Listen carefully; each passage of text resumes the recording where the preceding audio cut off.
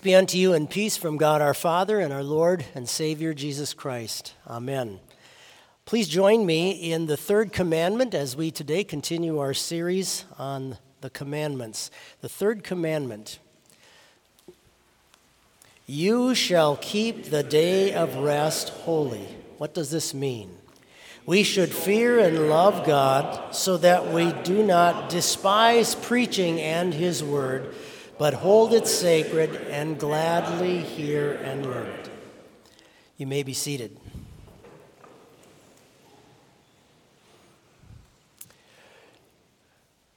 If you're ever in Jerusalem and use a public restroom, when you come to the sink to wash your hands, you will find quite often a little coffee cup chained to that sink, to the faucet.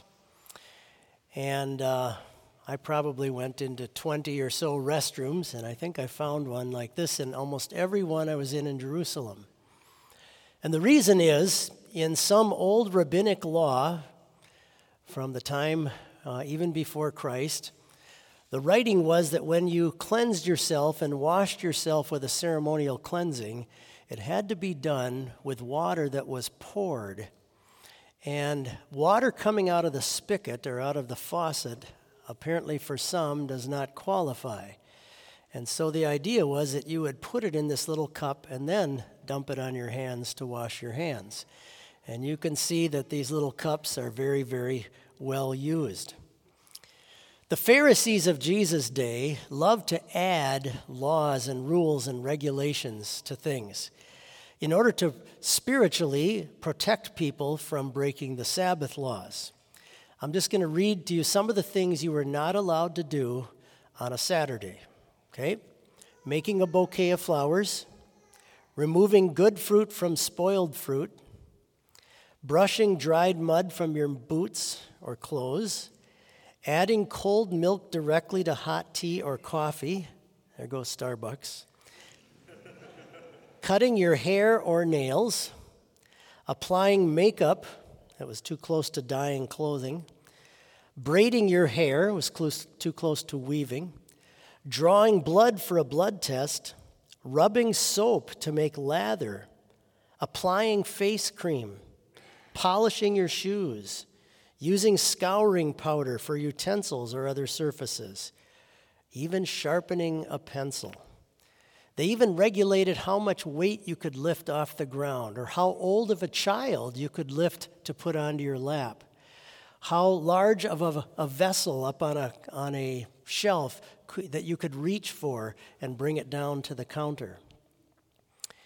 It's just hard to imagine what it was like trying to live under all of these regulations, all of these rules and laws, all the requirements. And I just try to think what people in their day-to-day lives had to just feel this additional sense of guilt, quite often from things that God had nothing to say about in their lives. And it's interesting when some of these teachers who taught like this and tried to instill this in the minds of the people in Jesus' day, when they came to confront Jesus why some of his disciples weren't following in detail all of these Sabbath regulations, Jesus turns it on them and he says, "Why do you break the command of God for the sake of your tradition? Why do you not care about the things God has clearly talked about and prophesied about, especially about himself as the Messiah? And yet you're so focused in on keeping these traditions."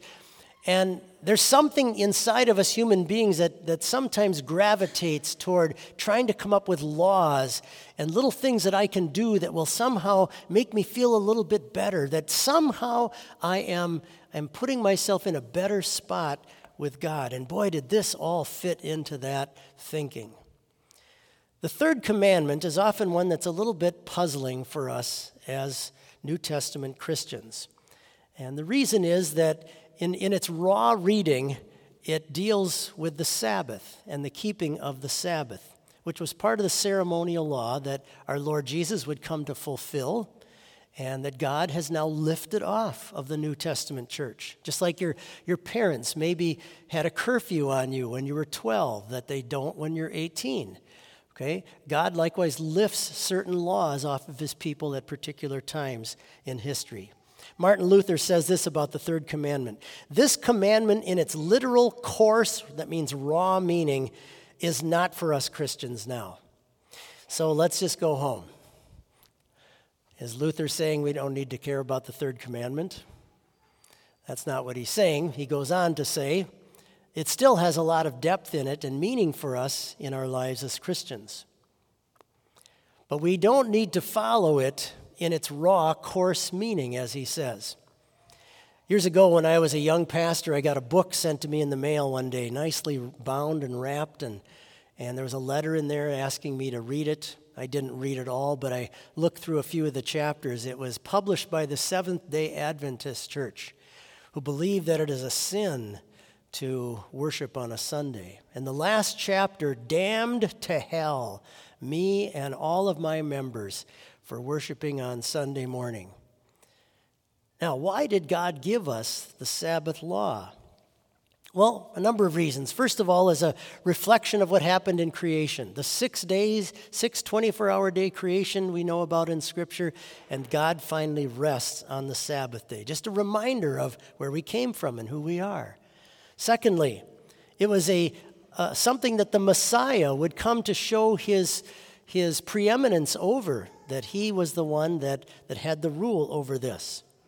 Thirdly, it would be a reminder of deliverance from slavery for the children of Egypt that came out of Egypt, children of Israel that came out of Egypt. It would be a reminder of how God had delivered them from that. And likewise, to all of us as Christians today, the slavery of sin that would enslave us, that God has freed us from that. It also provided a physical rest for people's bodies. Many people, even today, work in agriculture and physical labor, and your body about every 7 days really needs some physical rest.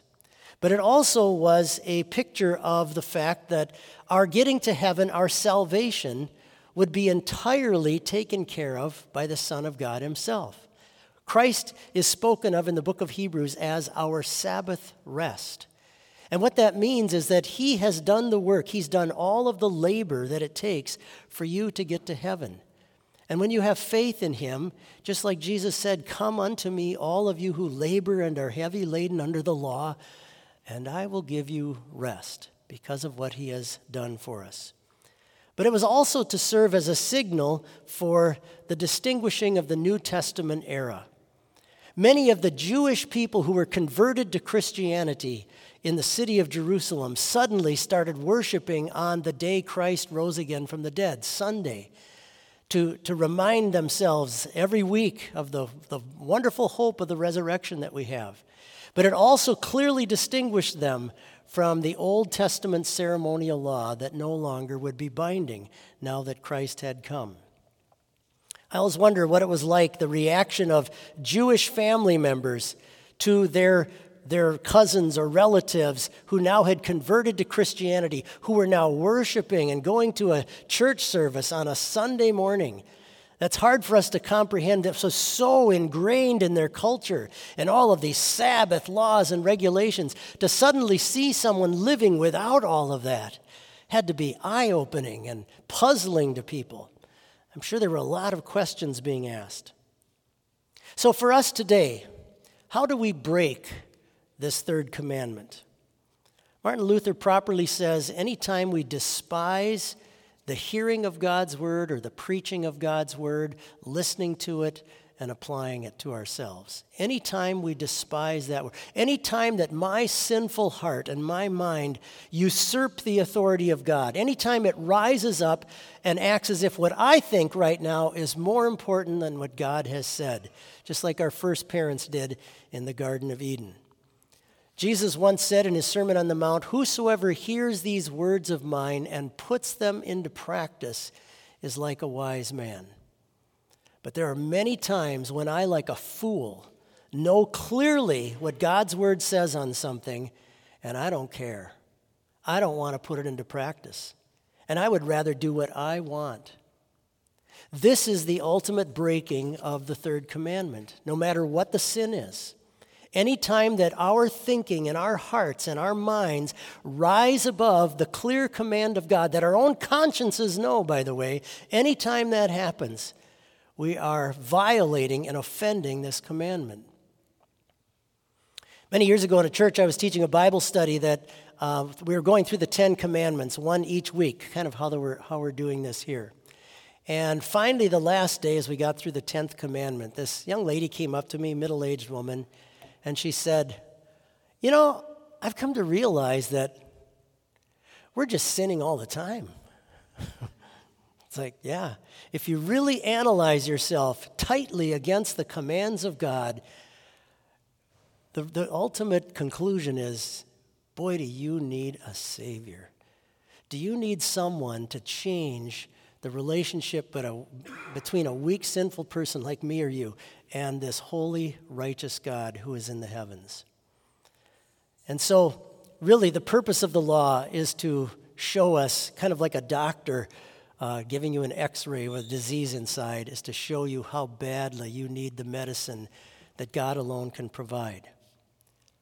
So how do we keep this commandment? The only way is in Christ.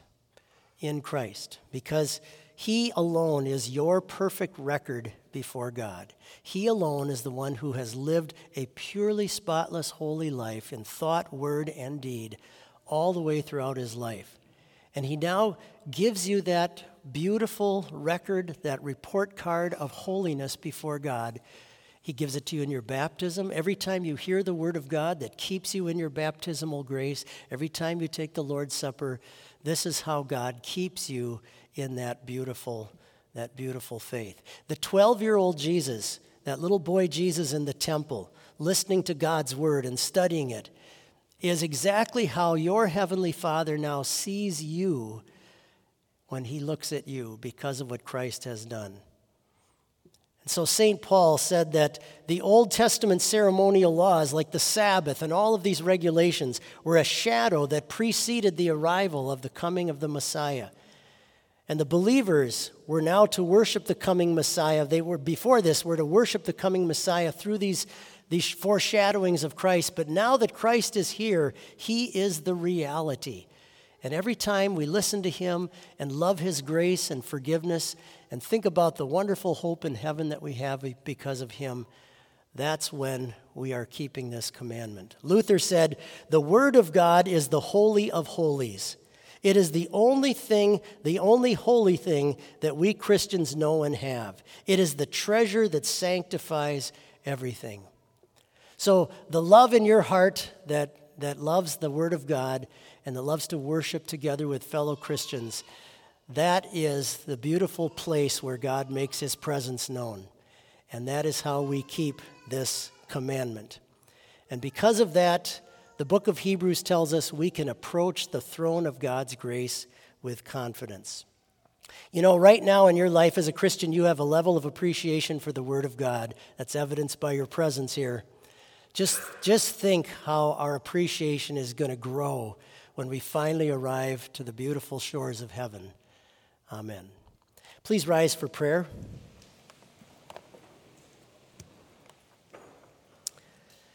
Blessed Lord, since you've caused all Holy Scripture to be written for our learning, grant that we may so hear them, read, mark, learn, and take them to heart, that by the patience and comfort of your holy word we may embrace and always hold fast the blessed hope of everlasting life through Jesus Christ, your Son, our Lord, who lives and reigns with you in the Holy Spirit, one true God, now and forever. Amen.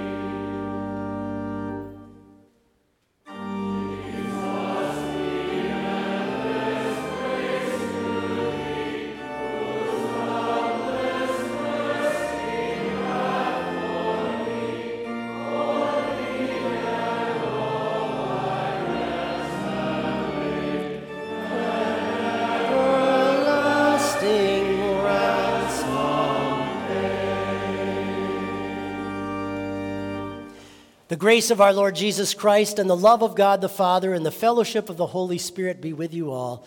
Go in his peace. Amen.